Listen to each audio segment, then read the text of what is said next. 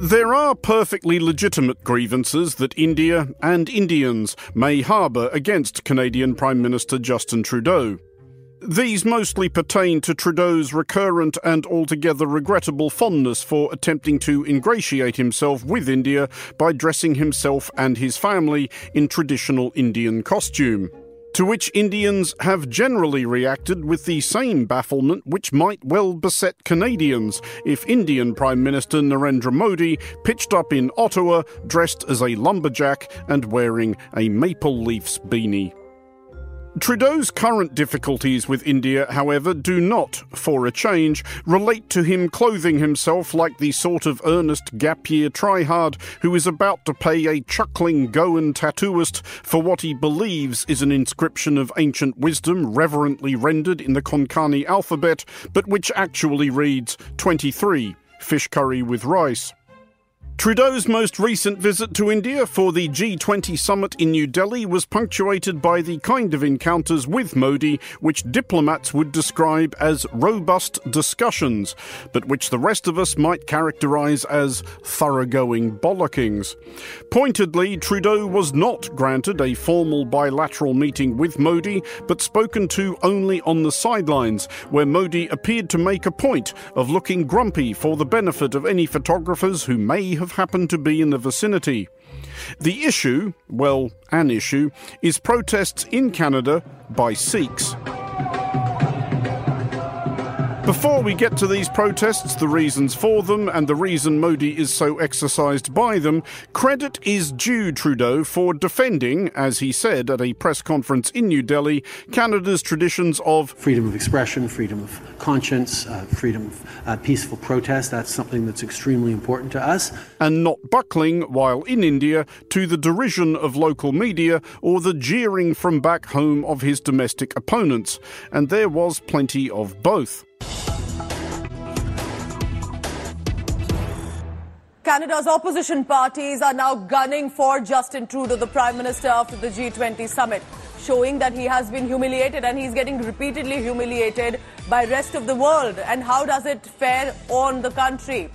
The Hindustan Times, for one outlet, described Trudeau's trip as painful and made perhaps gratuitous sport of the technical issues with Trudeau's plane that ended up extending the Canadian Prime Minister's visit an unscheduled and doubtless undesired couple of days, as well as tittering at the aircraft's lack of onboard Wi-Fi and other amenities.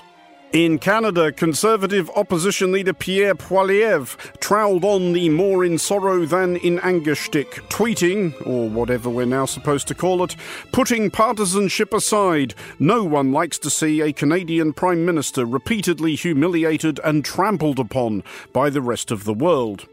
This, of course, simply isn't true. Loads of people like to see a Canadian Prime Minister repeatedly humiliated and trampled upon by the rest of the world, not least the narrators of foreign affairs explainers, for whom mockery of Justin Trudeau's adventures in native attire works splendidly as an engaging introduction to what might otherwise be an off-puttingly dense and intricate analysis.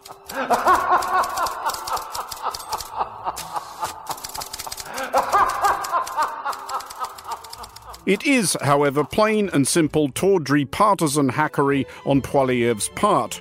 Canadian Sikhs are Canadian and therefore every bit as entitled to protest as Justin Trudeau says they are. In a deftly passive-aggressive touch, a readout from Trudeau's own office said of his clearly uncordial discussions with Modi that Trudeau had, quote, raised the importance of respecting the rule of law, democratic principles and national sovereignty, i.e. told Modi to mind his own damn business. Trudeau declined to attend a dinner for the G20 leaders hosted by India's President, Draupadi Murmu.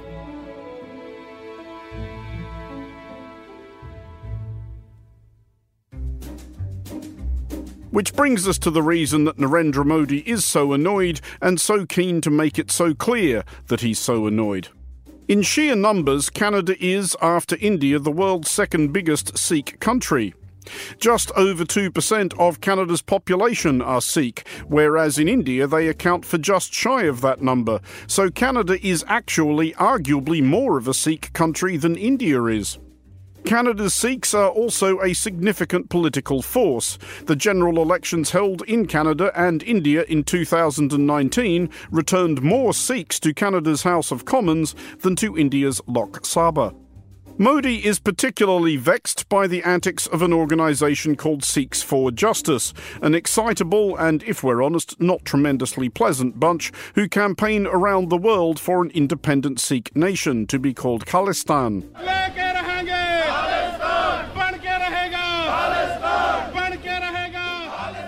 Just this past weekend, SFJ staged the latest of Sikh diaspora referendums on Sikh independence in Surrey, British Columbia.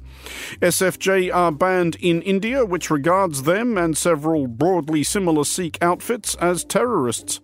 Eyebrow-archingly, one prominent Canadian SFJ figure, Hardeep Singh Nijjar, was shot dead outside a Gurdwara in Surrey, British Columbia, in June. No arrests have been made as of this broadcast.